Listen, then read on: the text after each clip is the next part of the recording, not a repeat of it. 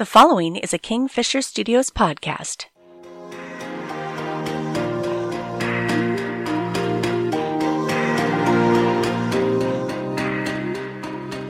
I don't understand why this bothers you so much, she told me.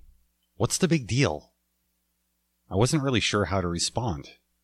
I didn't know why this was such a problem for me. I only knew that it was a big problem for me. Years ago, my wife and I were out for dinner.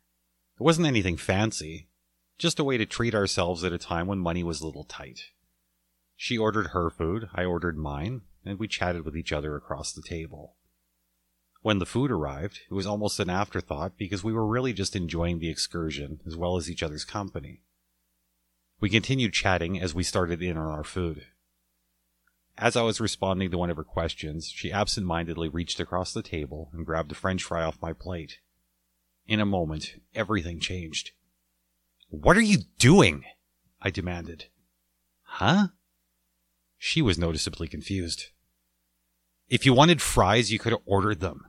You said you wanted salad, but now you're eating my fries." I was not a happy camper. "I don't understand why this bothers you so much," she told me. "What's the big deal?" This was something that had bothered me as long as I could remember. That said, she was right to question me.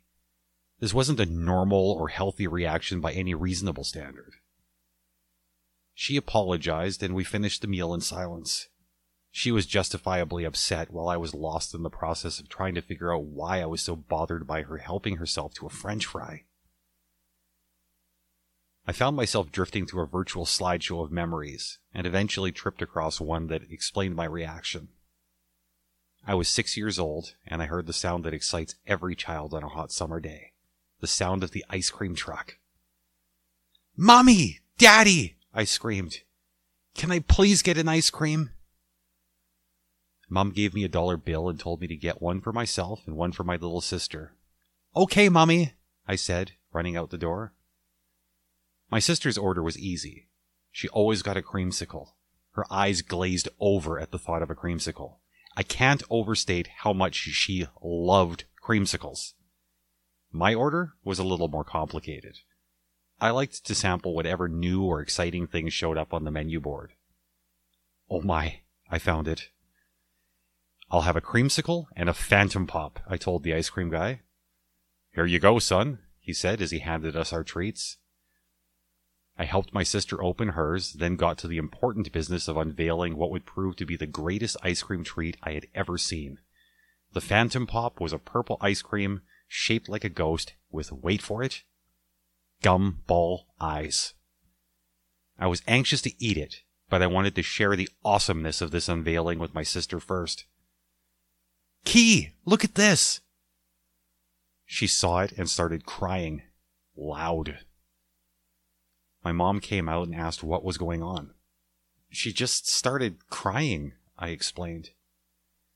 "I want that," she told Mummy, pointing at my Phantom Pop. "She's just a baby. She doesn't understand," Mummy told me as she took my ice cream to give to my sister.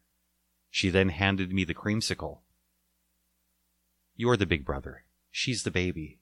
Do this for her." I started crying because while Key loved creamsicle, I loathed them.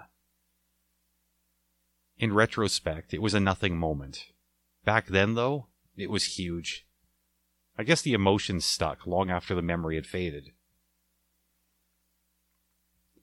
I told my wife the story of the Phantom Pop, and she started to cry. "I had no idea I was doing that to you," she said apologetically. "You can eat my fries any time from now on," I responded.